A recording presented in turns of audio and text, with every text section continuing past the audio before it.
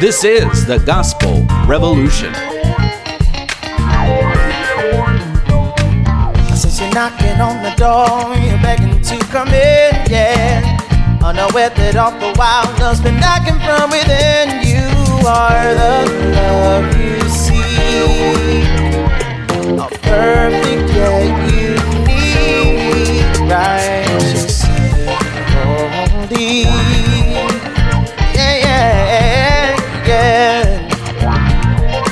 Here's the founder and president of the Gospel Revolution, Michael Lilbourne Williams. Hello, Daniel Thomas Rouse, and thank you for that greeting. And hello to all of our GRs that are listening in. And you non-GRs, don't worry, you'll be saved by the end of the program. And we'd also like to welcome in those listening in the year 2090 today. Yeah. 2090. You know, they come up with slogans and stuff for every year, all of those years. So let's see. Yay, it's 2090. All religion is now behind us. That didn't rhyme at all. Jesus. Yeah, I just heard one the other day. 2024 is the year for more. Oh, dear God. Yeah, it has been the year for more, but what? More exactly? What? Yeah. Yeah. Well, Michael, we are excited because we are 2 weeks out from our worldwide Calgary Grace Conference.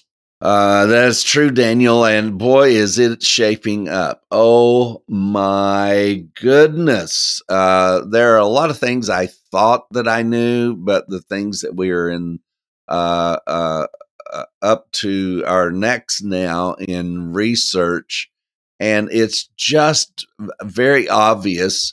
And I think you guys are going to be thrilled beyond thrillation. There's a new word. Thrilled beyond thrillation, beyond your thrillator. It is going to be thrillicating. I'm telling you, it is just amazing. As we're studying this, we're seeing these the definitive difference between when God created Adam and Eve, created they in his image. Can't wait till you hear that one. These idiots out trying to say that man is created in God's image and woman wasn't. We just read it in context. I know that's getting so boring, but it is the most enriching thing you'll ever do is just reading context. But we've checked out the environment. We've checked out the lay of the land, what the land looked like, what the seas looked like, where the seas were located, and it's all in the scriptures.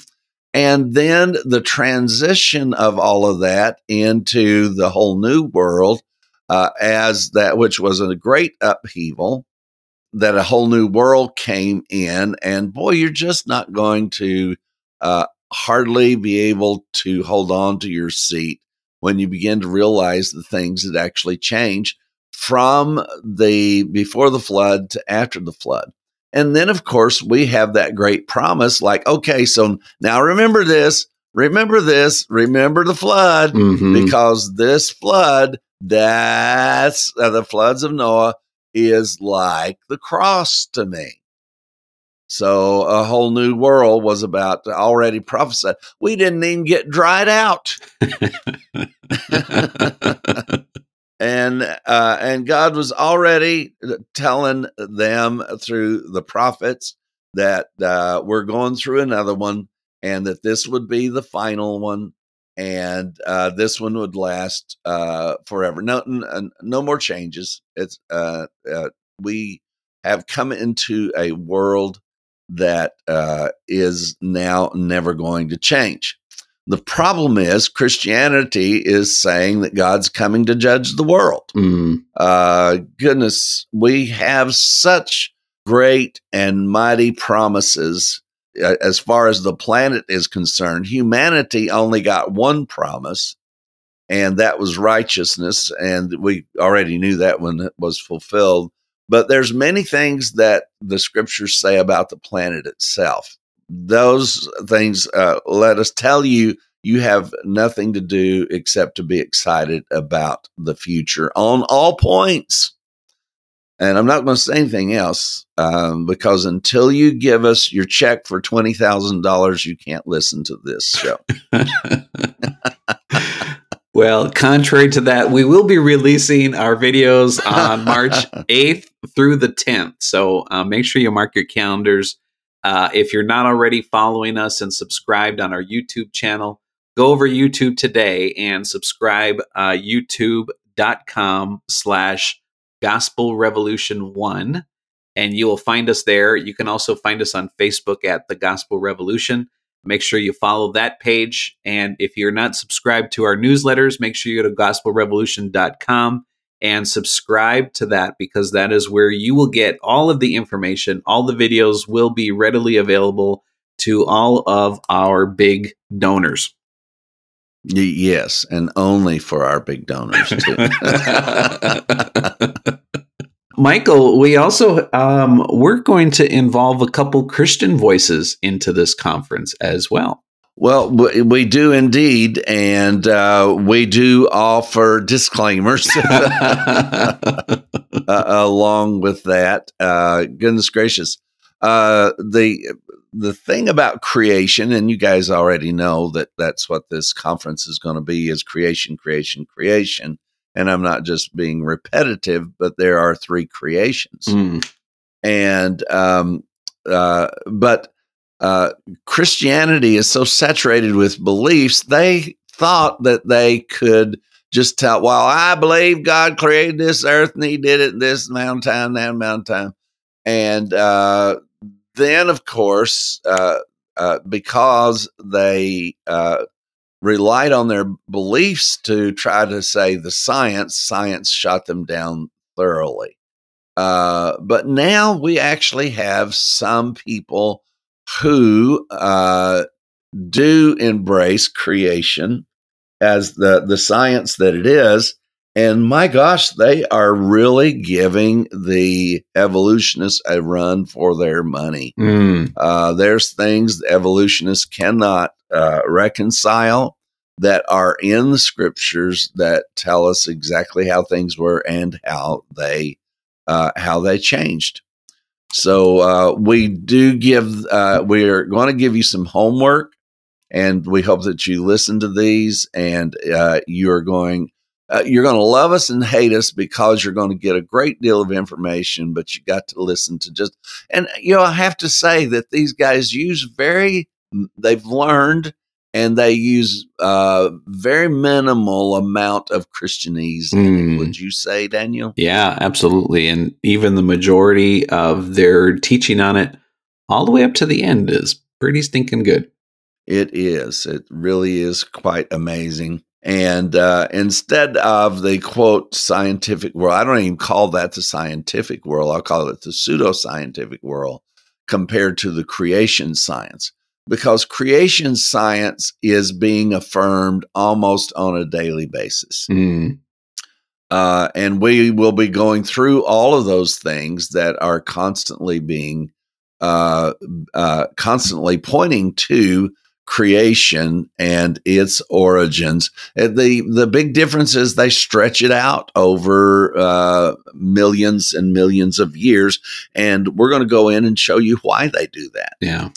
And all you have to do is turn their chart sideways and reduce the amount of time, and you've got creation. Beautiful. So again, mark your calendars, March 8th, 9th, and 10th. We'll be coming to you live from your living room. You can watch us on your big screen TV if you got YouTube. You can watch us on your phone, on your computer. And so make sure you're subscribed. YouTube.com/Gospel Revolution 1. On Facebook, you can find us at The Gospel Revolution. And of course, subscribe to our newsletter at gospelrevolution.com. And we will give you all the juicy information.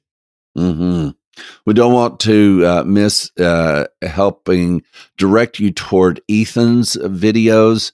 Now, Ethan is no longer living here in Clarksville. He's 22. Why would you want to live in Clarksville? And is already in school at the University of Arizona. But we were just talking, and he's really excited. This is so weird. It is just the funniest thing in the world. So now he's moved away. Now we're talking on the phone 4 or 5 times a day.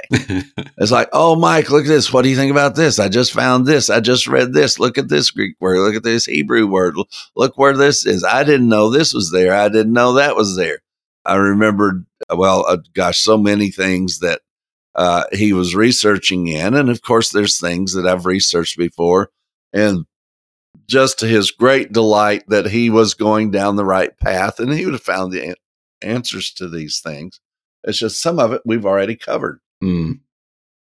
But also in that same breath, I have to tell you, Ethan has uncovered some things I did not know, Daniel. Mm-hmm. And it is absolutely beautiful. So stay up with Ethan.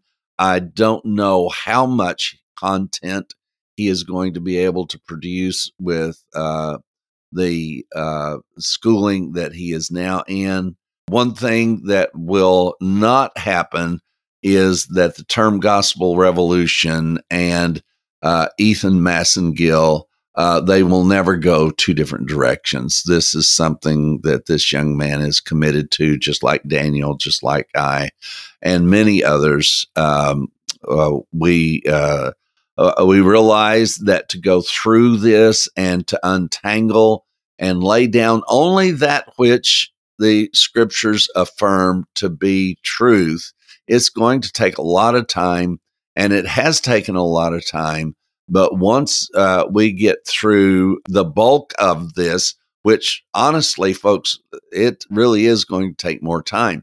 If we had more money, it would take less time.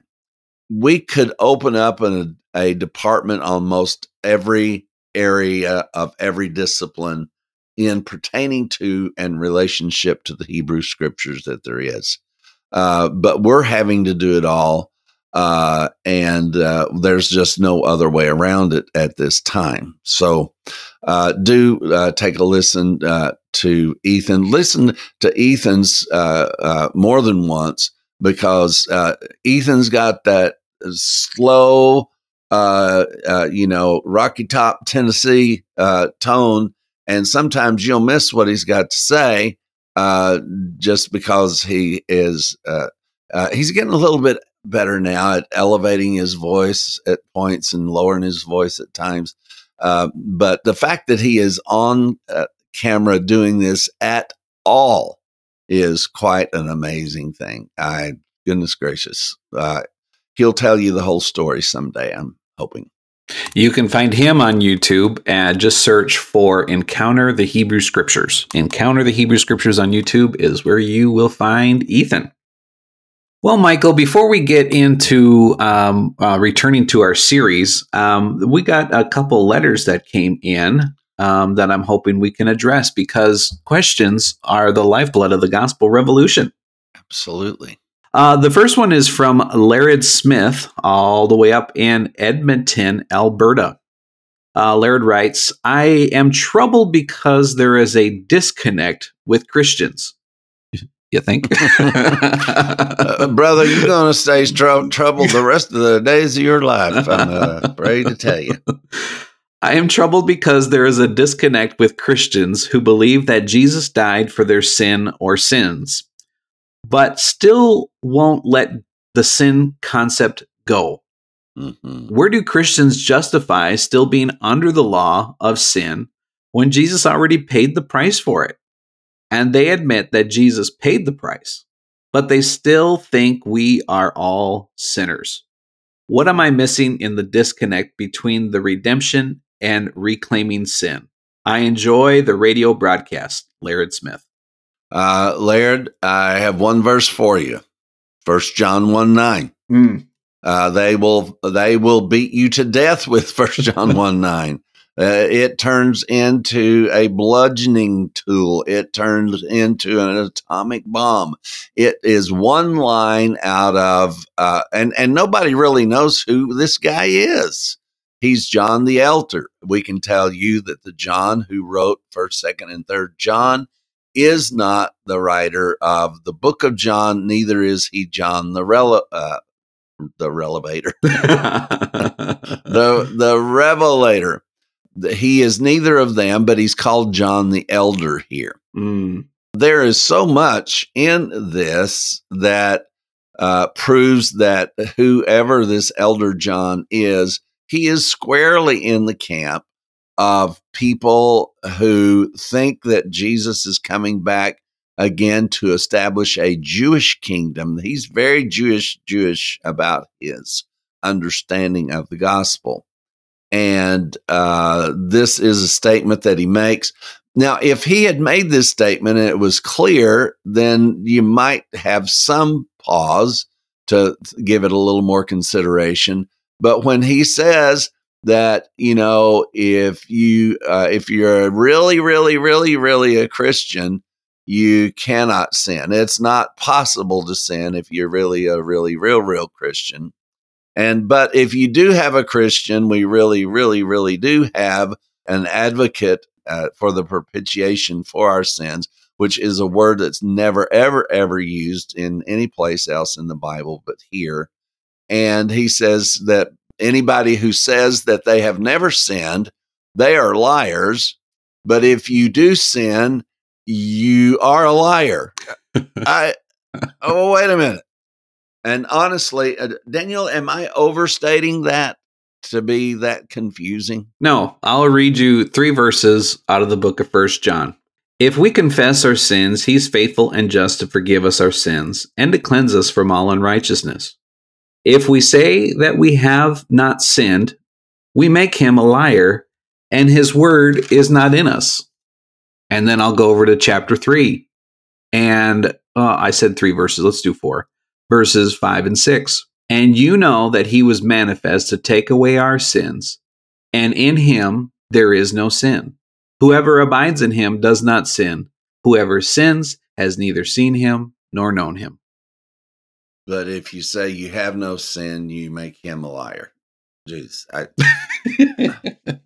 Laird, that's a disconnect. That is a disconnect. Well, even John's a disconnect with John. Mm-hmm. John is disconnected from John. Let's take it back to the Bible school principles of establishing truth. It's not this hermeneutics is not accurate. But what they say is, this is talking about prophecy, not Bible study. It says, let everything be confirmed in the mouth of 2 or 3 witnesses. That's not talking about, you've got to find it written in 2 or 3 different places. But that is the hermeneutics of most Bible colleges. However, if they stick to that hermeneutics, then you're not going to find another place that says this at all.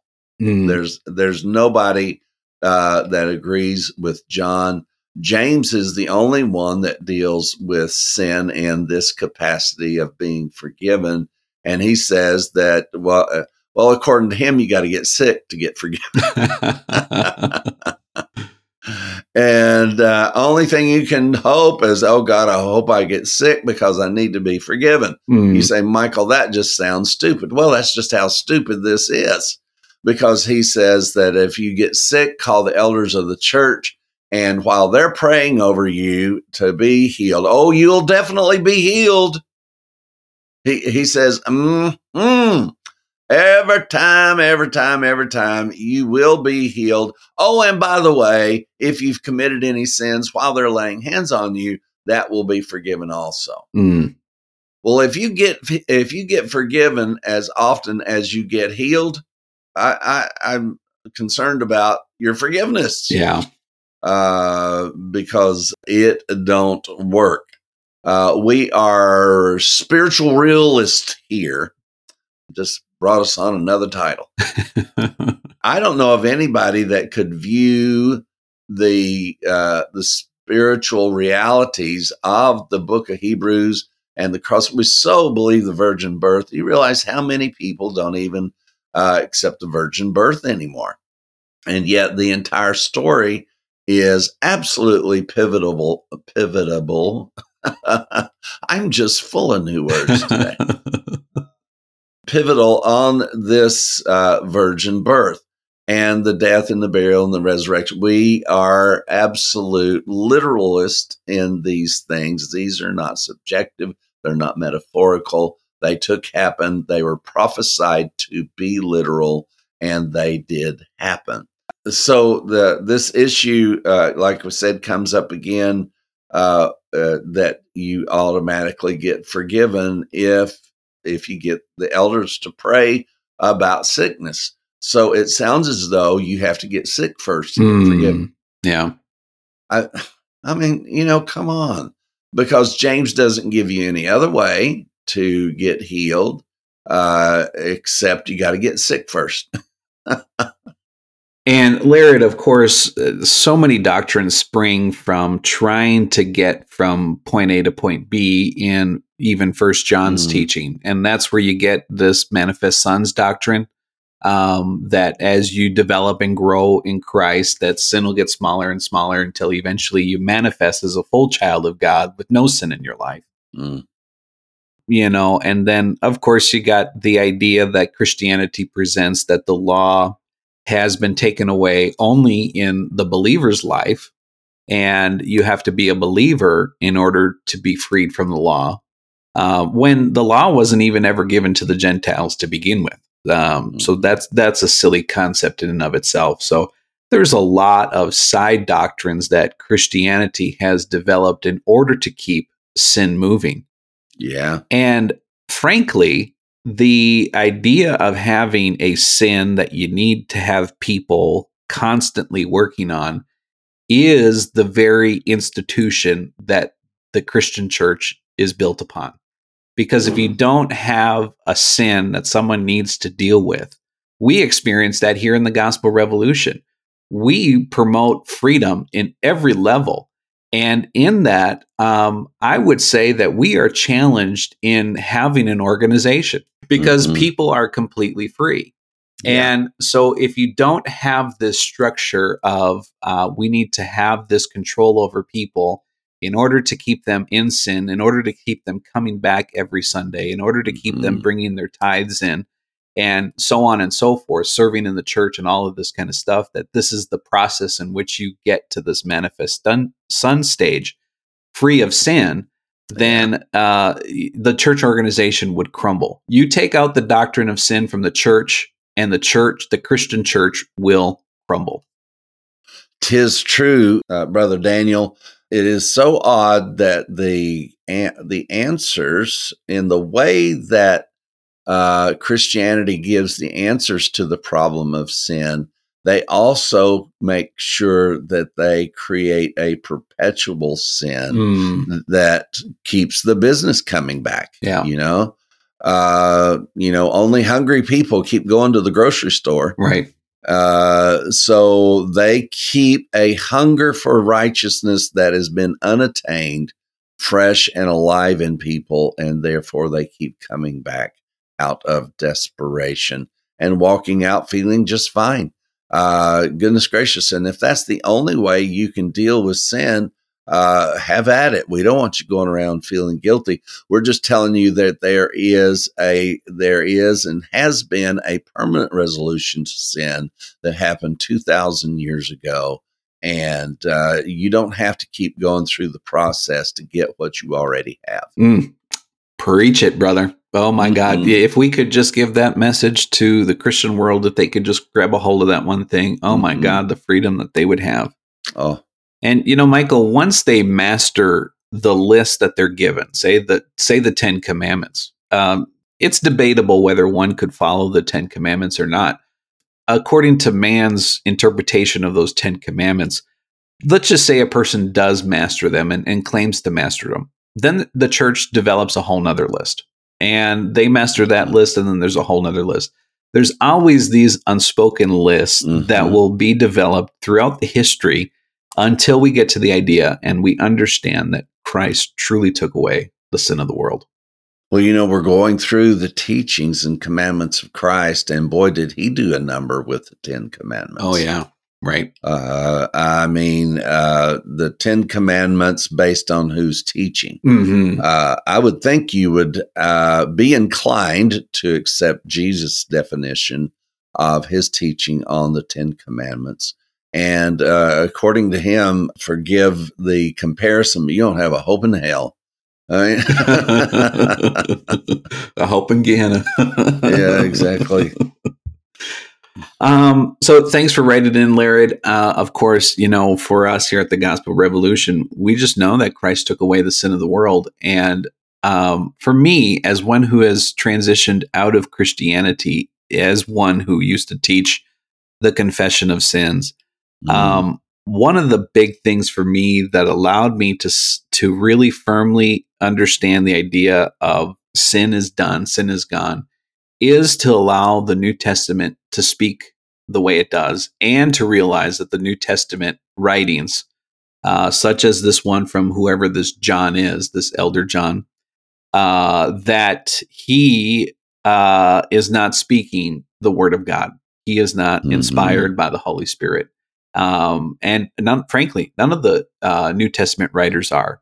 Now, we love Paul and we love Apollos. Why do we love them so much? Because they speak in the language of the Hebrew Scriptures, which truly is inspired by the Holy Spirit.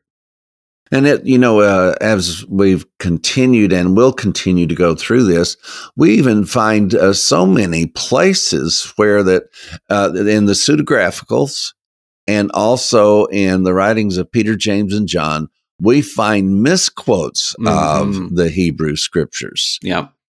We find whole new doctrines. We find quotes that can't be found, even out of the book of James. James saying, well, the Scriptures say, and yet scholars for 2,000 years have been looking for that verse and they can't find it. Yeah. In any form, not even with a, right hand on yellow, left foot on red. They just, they cannot find that. There are places that they just absolutely do not quote the Scriptures accurately. Now, Paul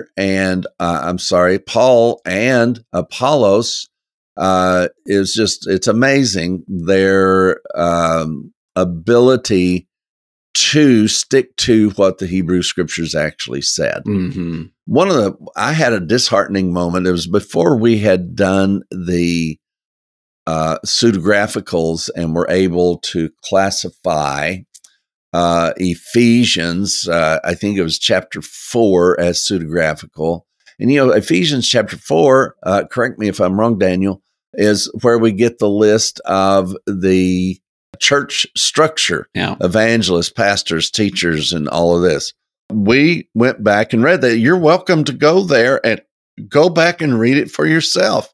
And it says that God gave gifts unto men. And then the writer of Ephesians 4 says that those gifts that God gave to men was apostles and prophets, evangelists and teachers and on and so on. And also does give the reference back to where that they are quoting from. We turned back there and got the shock of our lives. It does not say that God gave gifts unto men. It says man gave a gift singular unto God, which in context of the prophecy was Christ, that this was what was offered to God, was Christ himself. And we turned the entire ministry of Jesus being the sacrifice for sin to a church structure. Yeah. Of people that you have to obey and who's first, who's on first, and who's on third. Well, it's all a lie. Now, you can have a church and have your little structure if you want and hold up who's the best and who wears purple and who wears the purple with the collar and, who wears the pointy shoes or you can do all of that. But it is not in biblical text. It just simply does not exist. So when we read that, and I thought, my gosh, this is Paul's teaching. What in the world? And then, of course, after that, we were able to look and see, oh my goodness, look at the change. You go chapter 1, 2, and 3. Fantastic, fantastic, fantastic. And then chapter 4 says, now we're going to forget 1 through 3. Now I'm paraphrasing. We're going to forget 1 through 3 because that was completely wrong. Do it this way instead. Mm. It is that. It is that. It is that drastic. Yeah. I think Laird said it correctly. It's a disconnect. Oh. We heard also from my aunt. Hi, Aunt Pat. Good to hear from you. Of course, she calls me Danny. No one else is allowed to call me Danny. Oh. Hi, Danny. What are your thoughts? The meaning of walk in the Spirit, and you shall not fulfill the lust of your flesh, from Galatians chapter 5. Have a great day. Hugs, Aunt Pat. What saith you, Daniel? Okay. Well, walking in the Spirit, it's interesting that in Galatians chapter 5, it starts off by standing in the liberty. Then you get to verse 16, and it says, walk in the Spirit. And then you get down to verse 25, and it says, live in the Spirit. So we're supposed to stand, we're supposed to walk, and we live in the Spirit. I would just say, hey, you're in the Spirit. Yeah. And the contrary thing to that is, if you're in the Spirit, then you are not fulfilling the lust of the flesh. Perhaps that's the question, Michael. What is the lust of the flesh? Mm-hmm. Well, Paul really does lay this out, and I think he gives us a real clear indicator by speaking in chapter 5, and he says, "You that are circumcised." Now, circumcision was an act of righteousness. He did not say, all right, so Paul's not starting out with a list of don'ts here, right? Right. He's starting out with a list of do's. This is what you're supposed to do. But if you do it and it causes you to feel justified before God, then you have fallen from grace. So we got stand, walk, live, and fall. So all of those conditions, if there's a stand, if there's a walk, if there's a live and a fall, all pertaining to the Spirit, then I think this one would be pivotal as to what he's talking about. He's not talking about people who break the law.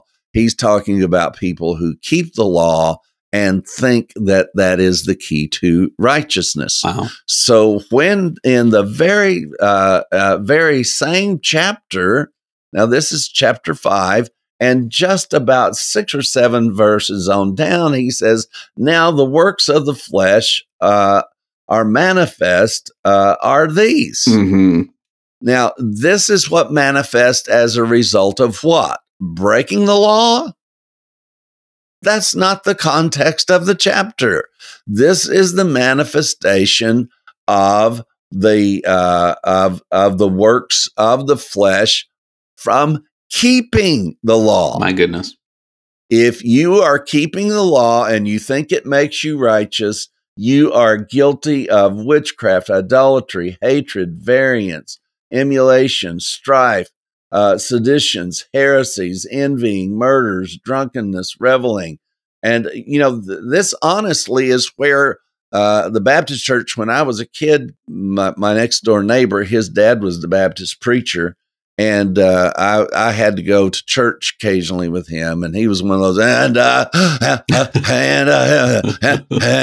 and Eddie and I'd get tickled. And so he had shut down the whole service to address us heathen. One of them is his son. And But we finally figured out, wow, if you do one, you've broken them all. So, hey, what are we going to do today, Mike? Let's just do whatever we want because it's not going to make any difference anyway, right? We are done one. Yeah, we did one. Now we're guilty of all. Now let's enjoy the rest of them. So, the context of this, you've got all of this. Chapter 5 is stand, walk, live in the Spirit. All of these positions are about walking in the flesh, thinking that keeping laws make you righteous. I mean, is there anything in that sounds off? Just wrong, Daniel? No, and I think that is the lust of the flesh, is this self-righteousness. What does my flesh want? It wants to be the one who can stand. It wants to be the one who can walk. It wants to be the one. But if I put the flesh down, and I think we have to also understand that Paul, especially here in Galatians and also in Romans, he kind of interchanges these words of freedom and spirit and law and flesh. Look at Romans chapter 8 for another example of that. It's interchanged through the whole chapter, the law and the flesh, the law and the flesh, and the spirit and liberty. And so to walk in liberty, you'll not fulfill the lust of the law. And to walk in the spirit, you'll not fulfill the lust of the flesh. And so what is the lust of the flesh? What is the lust of the law? Is for the flesh to stand and to say, I did that. Yeah. And what is the spirit? It's just to stand. It's whether you're standing, whether you're sitting, whether you're walking, whether you're fallen, whatever, you understand and you know, I'm righteous. Yeah. And, you made reference to the manifestation of the sons of God. We went through that. It is singular. Mm-hmm. And there's only one Son of God that needed to manifest. And therefore, we have all manifest. And the trickery-uppery here is I'm just loving my new vocabulary. The trickery-uppery here is the attempt to do one of these things and then say, yay, look at me, I'm a manifest son. Mm-hmm. Yeah, that's the lust of the flesh. That's the lust of the flesh. Well, it's like, whose line is it anyways, where the points don't matter? This is the gospel revolution where we make up our own words. Yeah, exactly. We don't make up our own gospel. We do make up our own. Well, thanks, Aunt Pat. I think that's a clarity that we can all very good question benefit from, is understanding what this is. And I don't think this is a battle anymore. The only battle that this is it's in the mind, because the reality of it is we're all in the spirit and we've all been freed from the law. And if we want to go back and try to exclude ourselves from this list, I mean, just this one list here in chapter 5, I think everybody has got a problem in here. You just pick one out of that list. I guarantee you read that in front of everybody and you'll find someone. You'll find yourself in there somewhere. And let me say this also, and this has been a standing thing ever since I can remember. When you write in a question like this, and we do our best to answer it, and if you see it differently, then please write us back and let us know where you would possibly disagree. We will all benefit from it. Mm-hmm. And let us know. I mean, we've explained things now to 2 people, as to what our perspective is. But we would greatly learn if you have something that you would like to say. A lot of times people ask questions having already settled their minds. They're just wanting to know what other people think about it, mm-hmm. which is quite all right. But if you see this differently, and we answered this in a way that it is not addressing it, or you have a different view, it behooves you to write us back and tell us what that is. Michael, we got one more in the mailbag, and I think this one will actually bring us into our main discussion for today as we go on through the teachings and commands of Christ. And this final one is from Darren Bell. Hi, this is Darren Bell from Tulsa, Oklahoma. Mm-hmm. I have been a GR for many years. Oh, yes, he has. I want to say that I love you guys and I very much appreciate the work you are doing. I never encountered a teacher in the Christian world who honestly was seeking truth like you guys are. I have spoken to Michael a time or two by phone, and I have a subject I would like you to address. I have a sister who is very much involved with the whole current day prophecy crowd. She and her husband pay very close to politics and desperately want things to go a certain direction concerning the United States and the future of the political landscape. She listens to so-called prophets who give prophecies about U.S. politics and what God's will is about the future of the United States. I fully understand that our foundation needs to be the Hebrew Scriptures. She is very much involved with listening to these prophecies and then praying and confessing God's will into manifestation for this nation. Can you please address the idea that our current day prophets and prophecies about present day events unfolding? Thank you. I sincerely love you guys, Darren. And I do believe that. And Darren is just, he really is a wonderful human being. And it's good to hear from you, Darren. Good to know that you're doing well. I think, let's take this to one point first. The persuasion that prayer is going to change outcomes. Mm-hmm. If that's true, then why vote? Yeah. Let's just get down right to the bottom line guts of it. If they have found the way God wants it in the Bible and they pray thusly, then why are they voting? Mm-hmm. I mean, God does not run a democracy. Right. There's other governments around the world that are theocracies, and they're every form of governments of authoritarianism and all kinds of things where that voting does not have an effect on the who is going to be in charge. We happen to be in one of those governments where that we do vote to see who is going to be in office. So that's number one. The fulfillment of all prophecy. That's what Jesus gave us the very clear indication that all prophecy was fulfilled. Jesus said that not one jot or tittle shall pass away from the Hebrew Scriptures until all law and prophecy is the subject. So he says, until all law and prophecy are fulfilled. Law and prophecy in the Hebrew Scriptures are not about anything after the cross, because the cross fulfilled everything there. You're not going to find a verse about the United States. You're not going to find a verse about Israel. I saw a little post on Facebook as I just occasionally go there, and somebody put up a delightful post about, well, what's all this talk about a spiritual Israel? There is no spiritual Israel. And that's a very true statement. There's a physical Israel, but spiritual Israel was fulfilled in the body of Christ 2,000 years ago. And now how people look at that is can be varied. But the fact of it is, whatever is it is done. It is finished.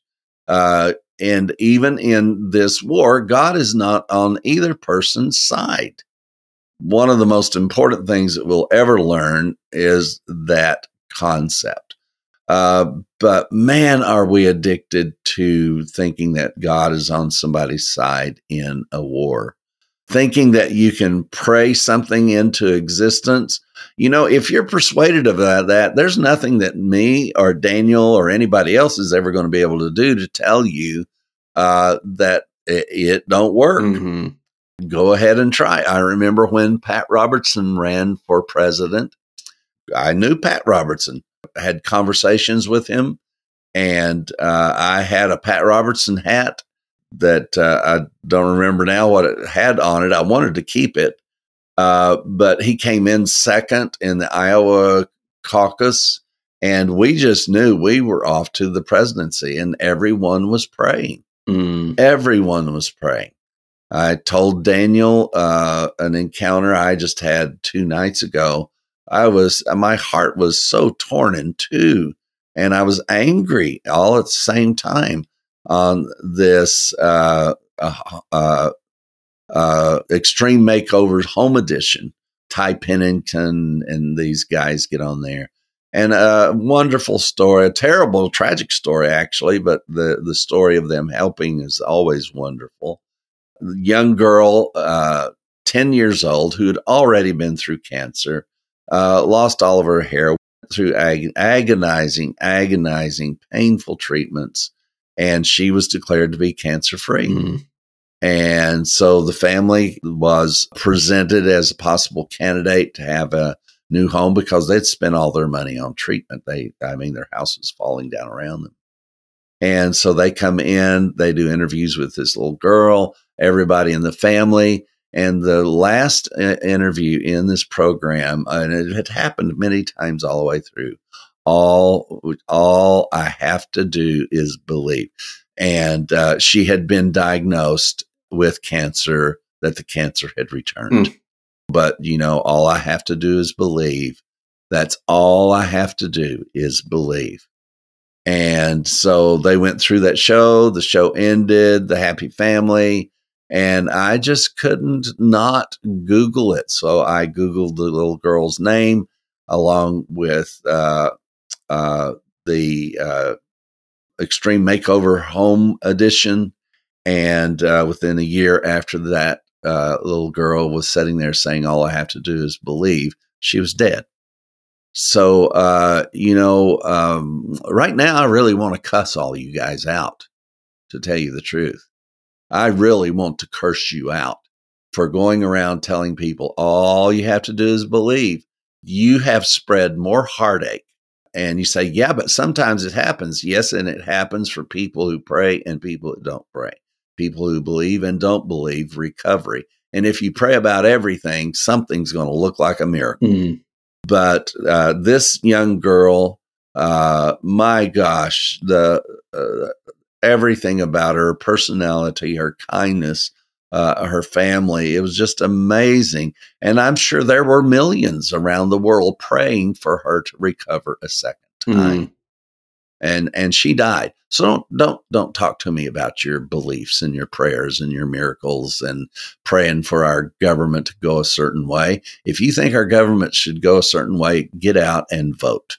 Michael, in the last election that went on, and I'll make some statements, but I want to make a statement also that we are not siding on either side of the politics here, just pointing out the craziness in the Christian community about this. And I attract these prophets that were declaring the outcome of the last presidential election.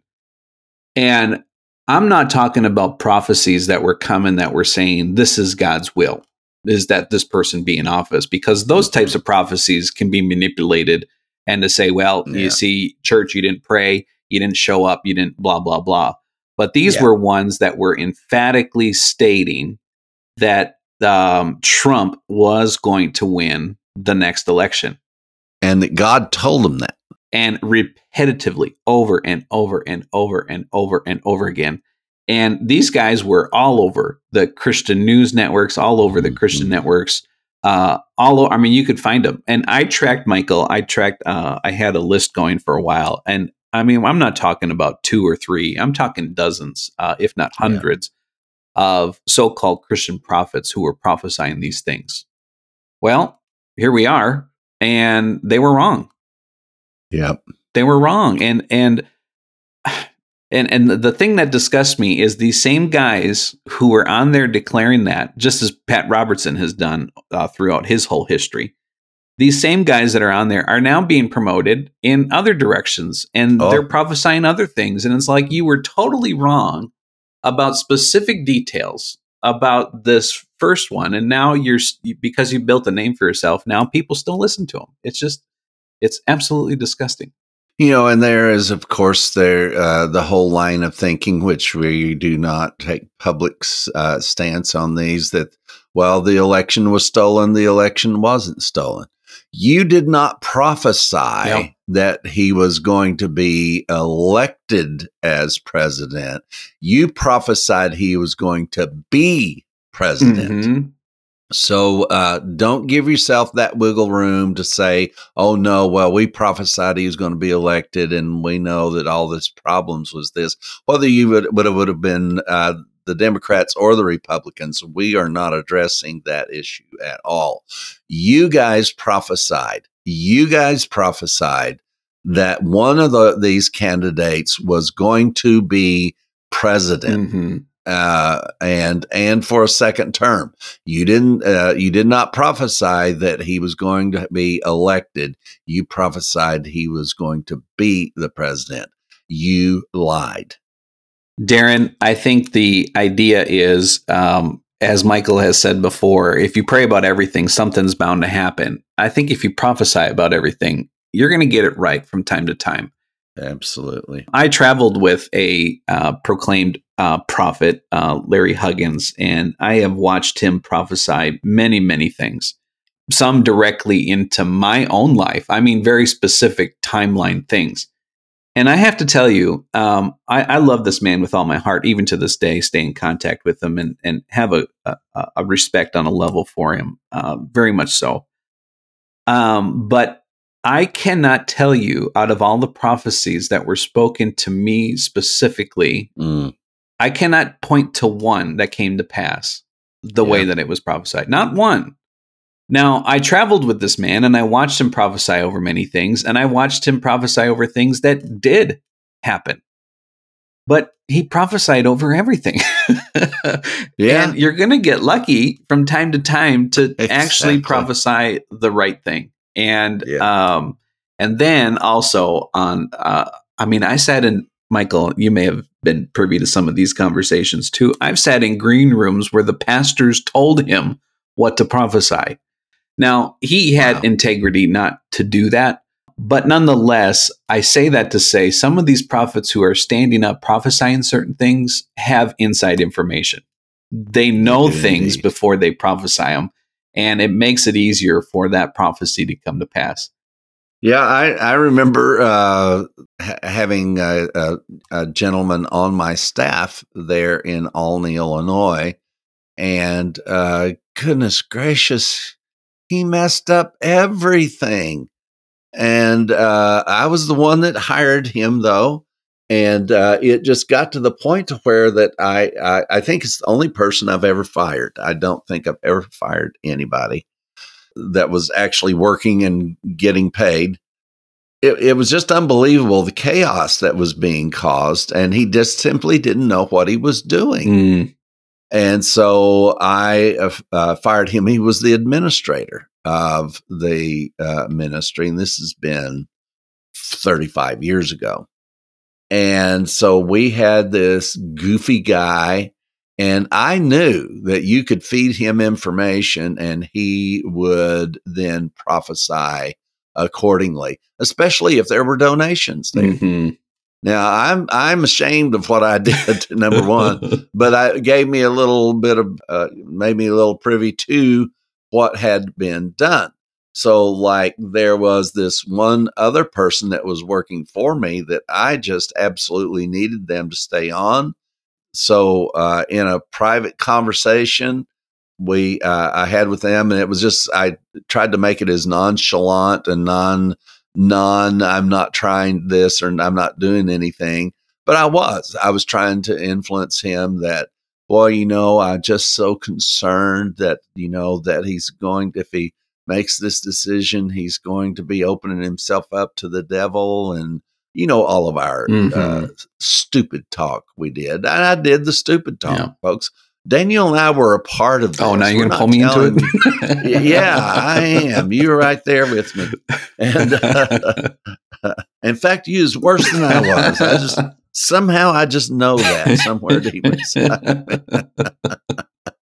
I sat there and very deviously gave this man these instructions.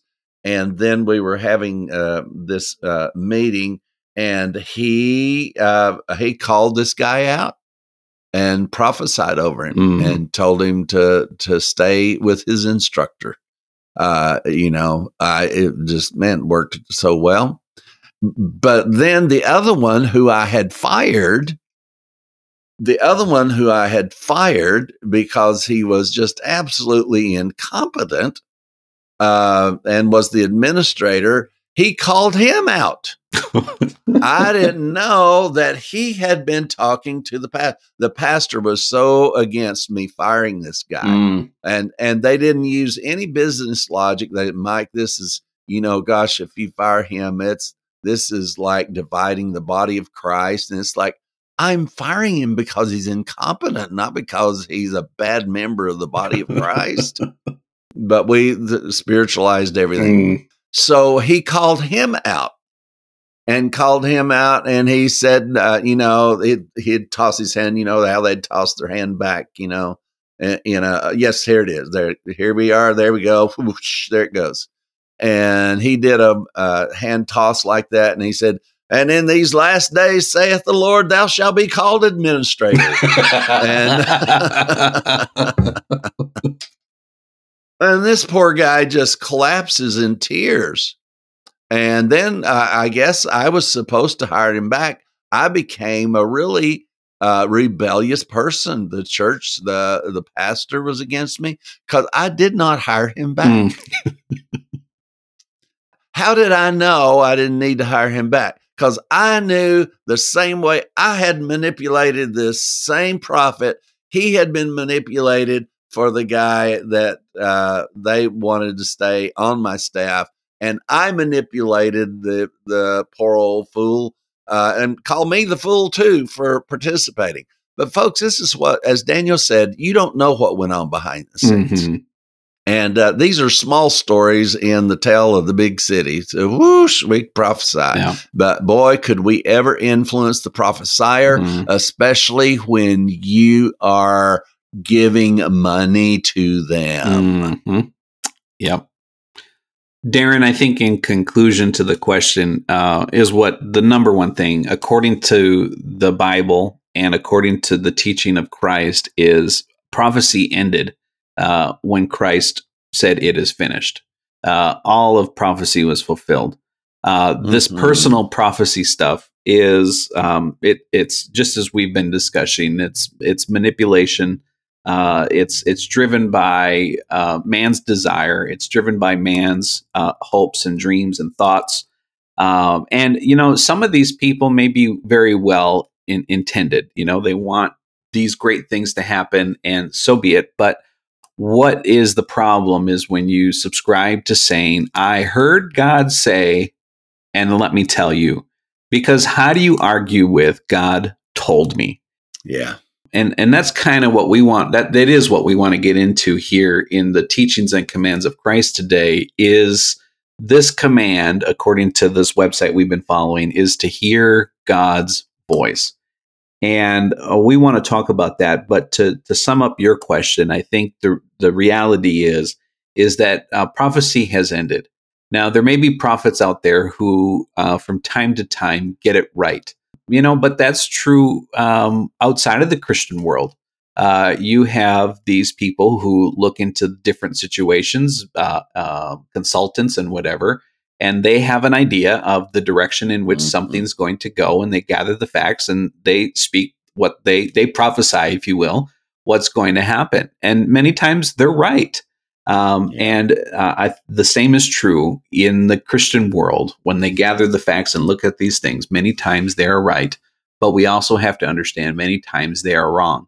And if that's true, then according to the biblical layout for a prophecy, we got to stone them. Yeah, exactly. I got my rocks ready. How about you?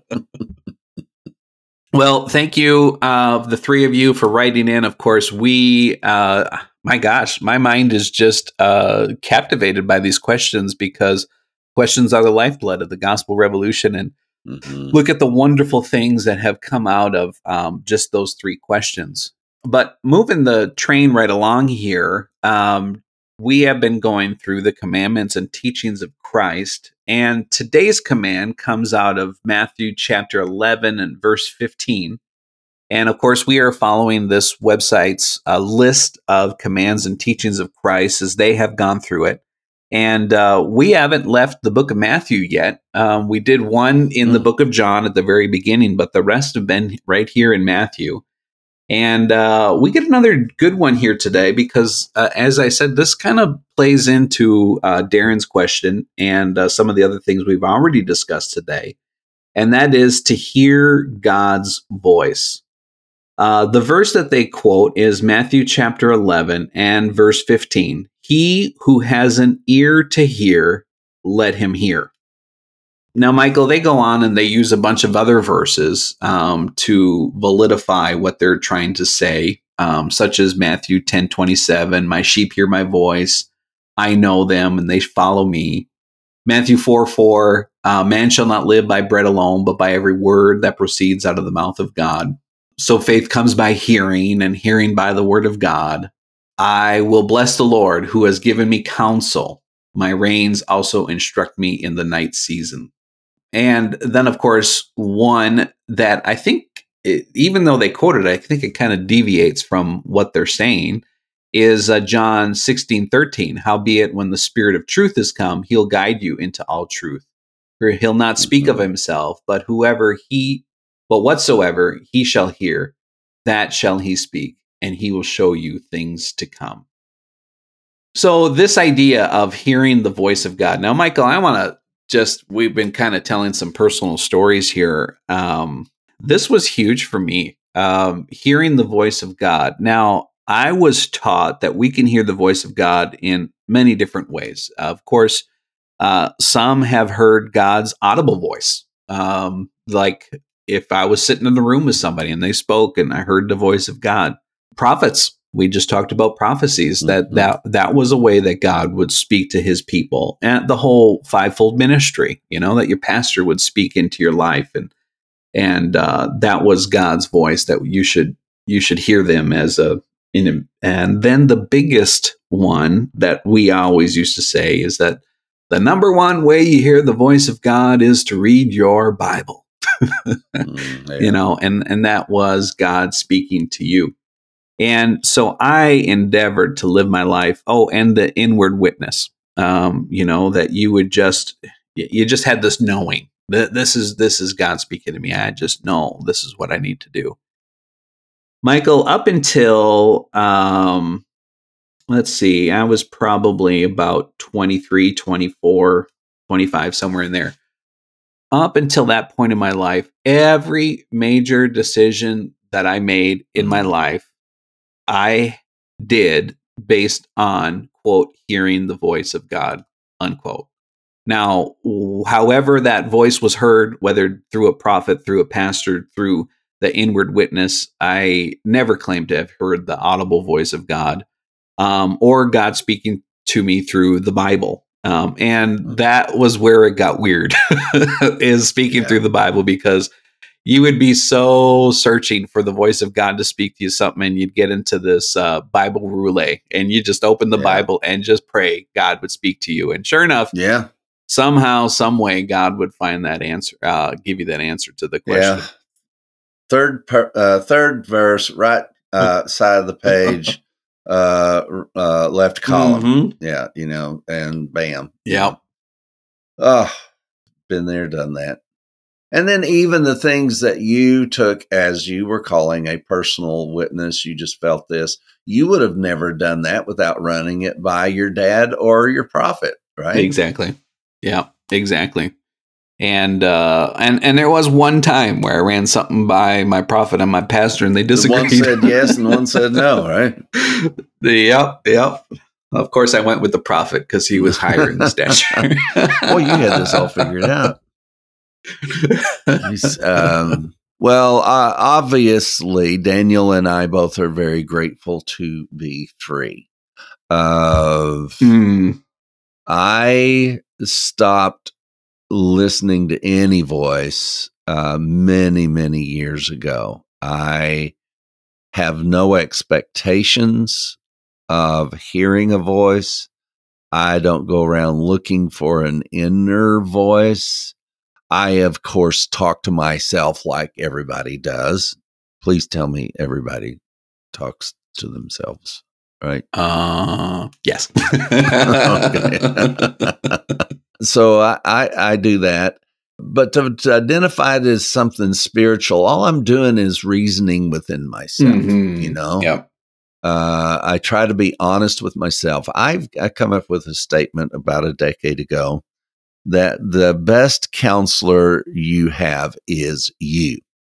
There's nobody who knows you better than you, but it is as any counselor's ability or therapist's ability to help you is based on you telling the truth.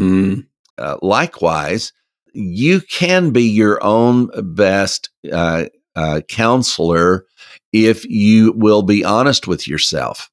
But I tell you what, it is so easy to lie to yourself. Yeah. It's so weird. And you know you're lying to yourself. And who do you think you're hiding that from? It's like, my goodness, this is absolutely incredible.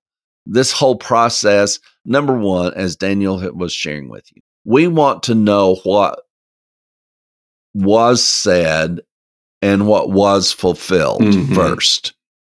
Why would anybody start with personal prophecy, personal anything, personal Lord, personal Savior, personal prophecy, personal prayers, any of it? Why would we not want to first know what was spoken and what was fulfilled? Well, the thing that opened our world to us and the world of the gospel that we now share is we accepted the directives about hearing that voice. Now, I've never heard a voice in the scriptures, but we did get a directive as to what we're looking for when we are searching and researching. So that research is to find what the prophets spoke, the law, the Psalms, and the prophets spoke, and then match that to the concept, life, death, burial, and resurrection of Christ, and to see that come together. Now, the fact is that has never failed us one single time, Daniel. No. You know, Jesus was teaching along these lines in John chapter 5, and he makes this statement in verse 37. And the Father himself who sent me has testified of me, and you have neither heard his voice at any time, nor have you seen his form. Now, let me continue reading 2 more verses. But you do not have his word abiding in you, because whom he sent, him you do not believe. Verse 39. You search the scriptures, for in them you think you have eternal life, but these which are testify of me. But you are not willing to come to me that you might have life. Well, I just don't know. A lot of people think we are elevating the Hebrew scriptures way too highly. I just don't know how that could be a conclusion with Jesus making this statement that he has made about the Hebrew scriptures to these people and about what it says and their failure to find him there. Now he's standing right in front of them. Now get this picture. Yeah. Jesus is standing right in front of them. He did that on the after the resurrection. And it's like, why wouldn't he just stop and say, hey, watch me pull a rabbit out of my hat, you know? But he didn't. He took these people and opened to them the law and the prophets. Wow. and he showed them him in there, even though he physically was standing there with them, prepared to do any miracle, obviously. So this correlates back to the fact that that time of miracles was for a certain space and time, and that space and time was obviously over, because why wouldn't Jesus have used it to demonstrate to them who he was? Mm-hmm. Because now it's vitally important to understand who Jesus is in the Hebrew Scriptures. That just blows my mind. There he is standing there physically talking to them, and yet opens his text to the Hebrew Scriptures to show them who he is. Yeah, and the problem here in John chapter 5 was they weren't looking for Christ. They were looking for themselves. They were trying to find themselves in the Hebrew Scriptures. That's good. And because of that, they were blinded to the one that was speaking of, who was standing right in front of them in flesh and blood. Wow. Well, that's a good, very good quote. Moral of the story is, if you want to be blinded to what the Scriptures say, just try to find yourself in there. Yep. Wow. Back here in Matthew chapter 11, just to point out the context here, because what this group is telling us is that we need to hear the audible voice of God, the inward witness. We need to hear from God for ourselves. But if you look at the context here, it's speaking about John the Baptist, and it's calling him the greatest prophet of the Old Covenant. And he's saying that this is the Elijah coming back. And then he said, he who has an ear, let him hear. What is Jesus saying? He's saying, listen to this prophet. Listen to this man. Don't go into your prayer closet and pray and try to hear from God. That's not the teaching that he's teaching here. And nor will you find that anywhere in the teachings of Christ about hearing the voice of God. Yet that's what I was taught in my Word of Faith doctrine, is that you get in that prayer closet and you don't come out until you hear the voice of God regarding that situation. And yet there is, what you're saying then, Daniel, is there is not one place where Jesus ever told anybody to do that. Exactly. Paul never told anybody to do that. Apollos never told anybody to do that. That is akin to forcing people to ask and make Jesus their personal Lord and Savior. It just isn't in there. Now, what we do have, and I'm glad they threw this verse into it, because I think it's helpful, is John 16:13. Howbeit, when the Spirit of truth is come, he will guide you into all truth. I think there's a difference there between, and it goes on to say that he'll speak, but this guiding, that he's a guide, that word comforter is in that same context, and it's the Greek word parakletos, and it means the one who stands alongside, a guide, a mate, someone to walk with. And I think that's the beautiful picture of what it means to be led by the Spirit, if you will, to be guided by the Spirit. Michael and I have this discussion and almost an experience all the time. Is we'll be in discussion, we'll be recording a show, we'll be recording the conference or something, and we just sit back and say, where did that all come from? Yeah. And we can't explain. We don't hear the voices. We don't feel this guiding. We just be. And it's as if the Holy Spirit, Michael, the Holy Spirit is just living within us and living through us and thinking in us and thinking through us and talking in us and talking through us. And it's all this beautiful union that we so often preach about. Well, it is, and there's one thing that I know about Daniel, and one thing Daniel knows about me. We ain't that smart. No, I ain't.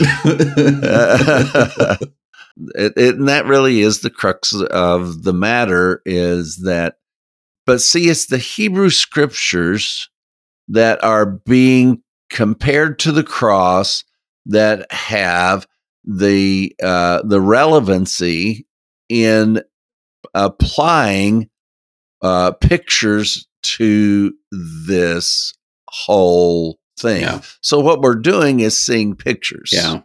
And of course, the Hebrew language is a picture language. The work of the cross is a picture in and of itself. It's so amazing to watch this happen.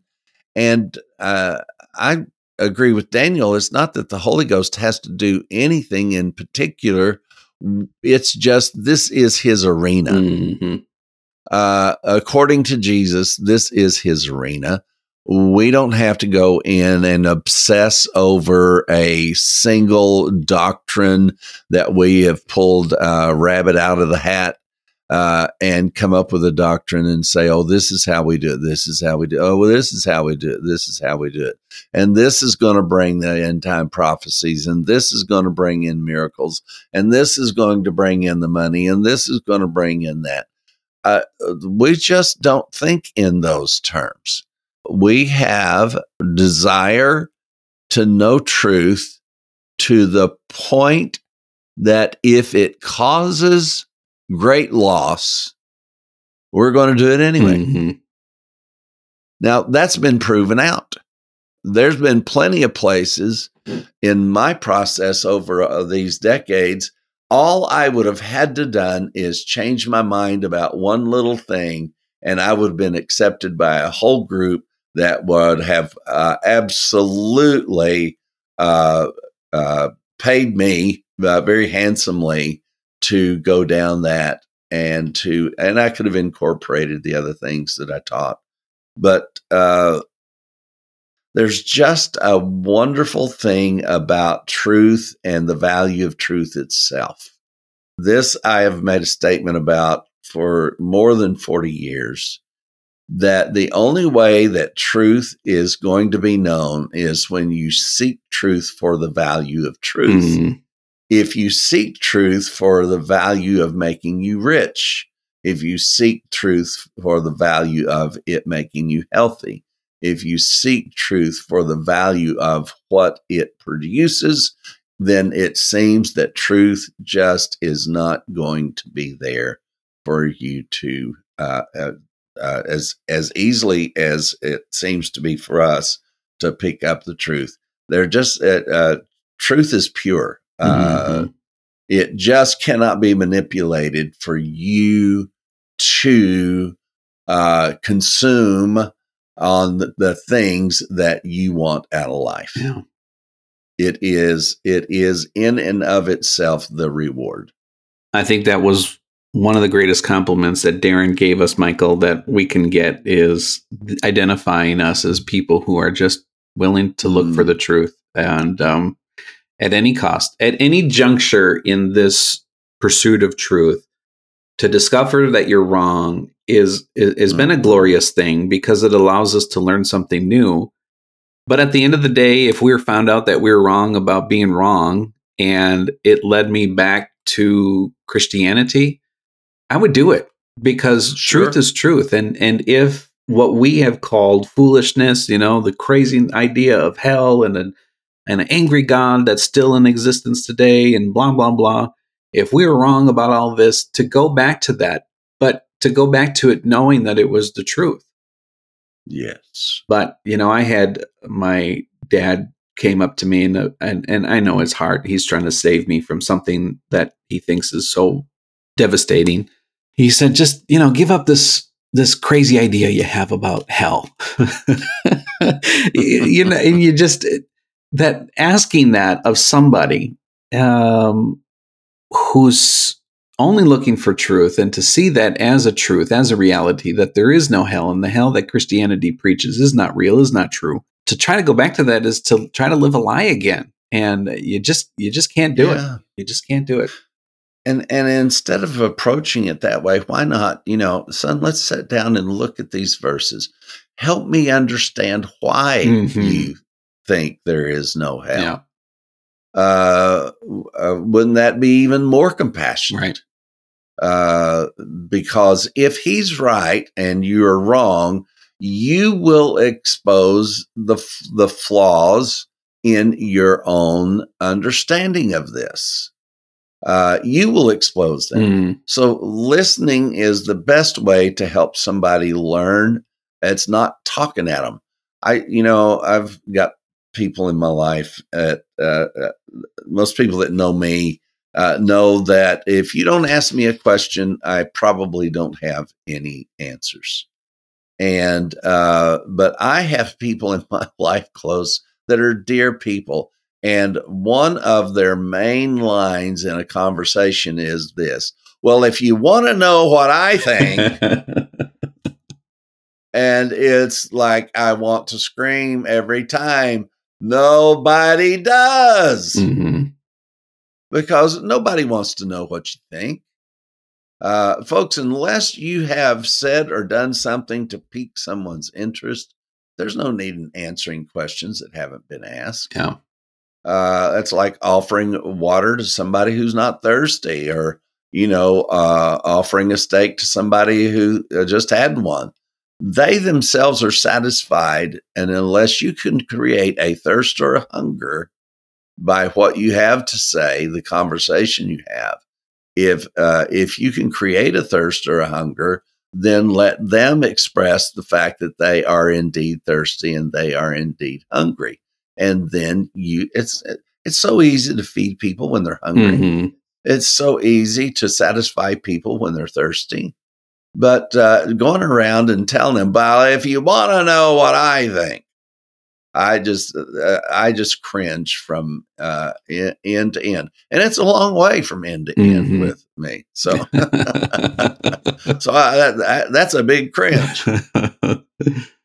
And that's the very thing that Jesus was proactive in as a young boy. What was that occasion when his parents were headed back home after the feast, and they were looking for Jesus? And where did they find him? They found him in the temple, listening and asking questions. Blew me away. That's been 40 years ago. And the very first teaching I ever did in my life was on those verses. And I taught, I was going to have to teach because all we did was go witnessing, and with Norval Hayes Ministries. And the very first teaching that I ever did, I never will forget reading through that and about Jesus. And I was trying to get this teaching ready. I was so terrified that I had to stand up in front of people. Of course, this was at Roy Stockstill's church in Louisiana, I assume. If you type in Pastor Roy Stockstill, you'll find that church, a large church. And we did the witnessing classes. Norval advertised them. And out of that whole big church with all of those hundreds and hundreds and hundreds, probably 1,000 to 2,000 even, we had 6-7 people show up for witnessing class. Wow. And so one of the things was that we each had to take a turn at teaching something about witnessing. And I remember I was reading through that, and for the first time in my life, I saw that Jesus was both listening and asking them questions. Daniel, there's a whole lot of people can't remember their first sermon they ever taught. But boy, do I remember. And number one, because I was terrified. And number two, standing up in front of those 5 or 6 people and sharing with them that the best way to share the gospel is by listening and asking them questions. Wow. And it has been a guide for me for so much of my life. One of the other guides for my life, since we're talking about me, is my chicken story. If you don't have a chicken story, you haven't lived. Everybody needs a chicken story. And my chicken story is about being with my uncle and overseeing the hatchlings, because the big mama hen was too big. She was crushing her eggs. And so he wrapped them in a towel and opened the oven door, turned it on low. And I sat there watching, and I would watch that little bit of towel over them wiggle a little bit. And oh, was I fascinated. I could not have been more than 5 to 6 years old. And then he left the room, and he explained to me, he said, now leave them alone since they need to hatch out. And when a chick hatches, it pecks its way out around its upper body. And then the upper part opens up, and they've still got the shell attached to its bottom, because its insides are still connected to that, what we would call an umbilical cord of the white part of the egg. And that has to dry up and fall off. Well, I thought I was going to help. And so 3 of them, I got a hold of the egg and started chipping it away. And just within minutes, those 3 little hatchlings died. And by the time my uncle got back, and he called me Skull. I don't know why he called me Skull, but maybe that's all I had was a skull. I didn't have a brain. So he said, now, Skull, he said, now you've killed those little chicks. And he said that, and explained to me, he said that backside, he said it's connected to their insides, and that has to dry up and fall off. And man, I'm telling you, the decisions. Now you talk about hearing the voice of God. That's the voice of God to me in so many situations. And I'll start to offer my, let's hurry this up. We can do this. We can do that. And my instructions, you just do not know. One will ever know the times I have withheld my instructions because that little picture, rightfully, wrongfully, popped up in my head. And I thought the only thing I can do by opening my mouth is to do damage here. Wow. Let this thing work itself out. Yeah. So if you don't have a chicken story, you don't have a life. So. Well, I better go find me a chicken story. I bet you have one. Now, since you're forcing me, Daniel, to stop talking about me, I've got somebody else to talk about. Kevin Lawrenson, we had him on the show. We recently had Kevin on, and what a wonderful experience. Kevin had a very difficult time in this break with all of this religion. Actually spent some time in jail because of a scheme that he got caught up in. At the age of 50, he spent his 50th birthday under arrest. Wow. And now all of this was cleared out, even though the articles that you see online, they don't have that, and they refuse to take them down, even though he never served time for that. He just was under arrest for that until they dismissed. But without going into that, he was in jail. Can you imagine it being that despondent? I mean, he was very successful. He's, goodness, in the ministry. And the next thing he knows, there are federal agents at his door there to arrest him. And the same pastor that got him involved in this tried to get me involved in this. And I was just like, that's just is not. They were telling me that if I put in $5,000, I'd get a portion of somewhere around $100 million. Back. Oh boy. The portion of the 100 million, not the whole 100 million. And it's like, no, you're going to get in trouble here with this stuff. Well, that's what happened to Kevin. And he had put in $25,000, not knowing that this was a communist Chinese covert operation. Oh my God. So my story almost became way bigger than what it is now. And that's one part I'm certainly glad I missed. And Kevin can correct any of this that I've gotten wrong. But anyway, Kevin was telling me just this last evening, and he was telling me about how that he was sitting there in jail and how he heard the voice of God. Mm. Now, it was a little strange because we're getting ready to teach on hearing the voice of God today. And he said, Mike, I sat there. He said it was my 50th birthday. And I heard the voice of the Lord say to me, I have given you 50 years. Don't be afraid, because I'm giving you 55 more. Mm.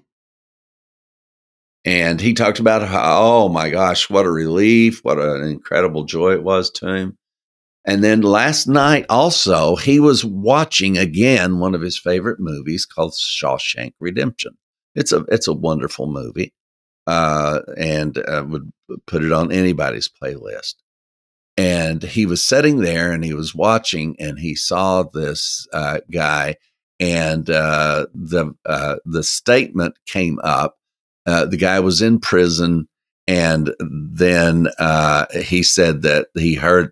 I don't know if this guy was hearing in his voice or of what was going on, but he heard that same line. I've given you 50 years, and now I'm going to give you 55 more. Oh my God. And he said, Mike, he said, I almost fell in the floor because I realized that I did not hear from God. I was remembering from somewhere in my memory that line from Shawshank Redemption, because it was my 50th birthday. Mm. It caused me to remember that. Now, I'm telling you, I sat back and I told him, I said, Kevin, I just felt honored to know him. I told him, I said, Kevin, people don't do this. Mm-hmm. People don't admit how they've been fooled. People will blame it all on somebody else or whatever. But for you to sit here and say, I went around declaring that I heard the voice of God, and then realized just at that moment, he called me right after he heard it. And then to realize I actually was quoting a line from Shawshank Redemption that I had somehow retrieved from my brain. And he said, was it helpful? Oh my gosh, it was helpful. It was encouraging, but it was not the voice of God. Wow. So you may never know where those words came from. Let us say this, and I'm dragging Daniel into this too.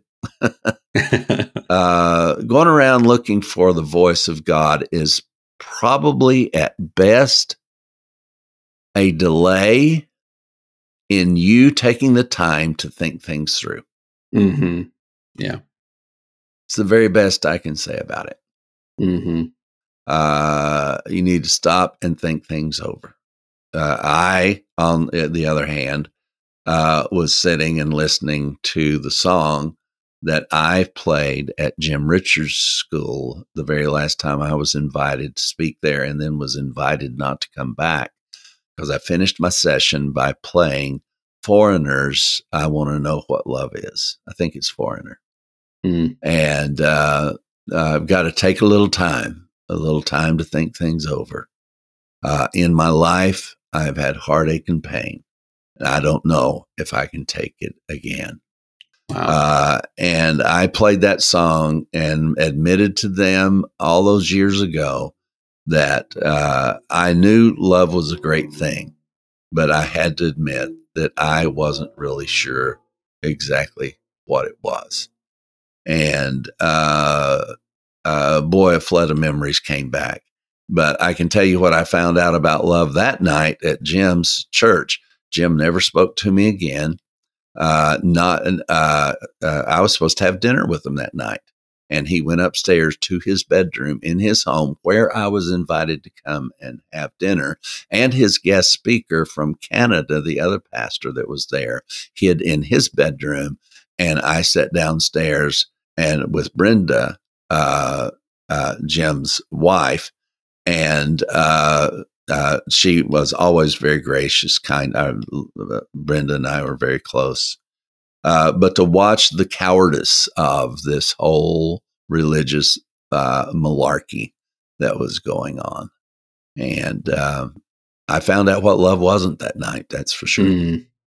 And so it is, we must leave you, family and friends. If you'd like to know anything about the Gospel Revolution, then call our office on 832-318-9339. And speak to us about how you want to participate. Or go to www.gospelrevolution.com and hit the connect link. You can find us on your favorite social media network, Facebook, Instagram, and YouTube. Please be sure to hit that subscribe, share, and like button on whatever platform you are listening. Now it's good night from Daniel Rouse in the frozen tundra. And it's good night from Michael Williams right here in warming up Clarksville. Folks, we've got the conference coming up. We've got the pledge drive coming up. And we really are looking forward to both of them.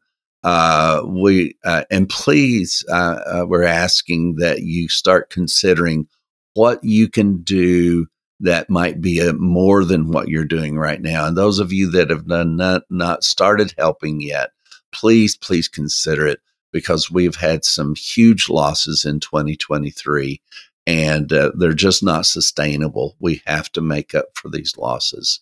So we are at this time about $30,000 behind of what our normal budget runs on. I'm 72. I don't want to spend the rest of my life struggling with the finances of this after putting all this into it. So help us out. We sure hope that you enjoyed today's Powercast. And remember, we'll be here to do the same thing all over again next week, only better. Since you're knocking on the door, you're begging to come in, yeah. Unaware that all the while love's been knocking from within. You are the love you see, a perfect yet unique, righteous, holy. Yeah.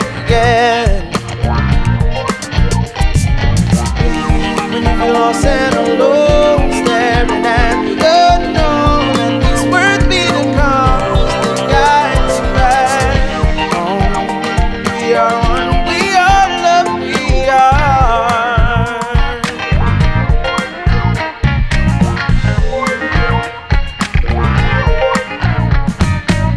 Know where you gotta be, nothing to complete. It's not a thing that you need, you're the love. Just remember to breathe and take a second off. Look, I'm just trying to remind you that you're perfectly divine, flawlessly designed.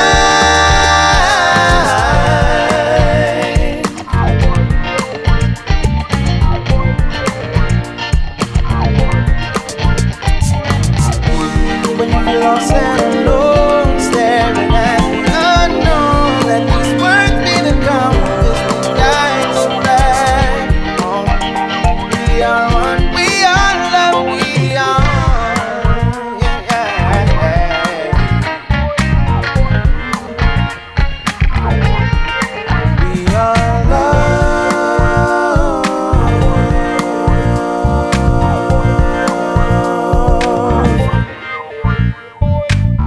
Deconstructing religion and barbecuing the sacred cows of Christianity before your very eyes. You are listening to The Gospel Revolution.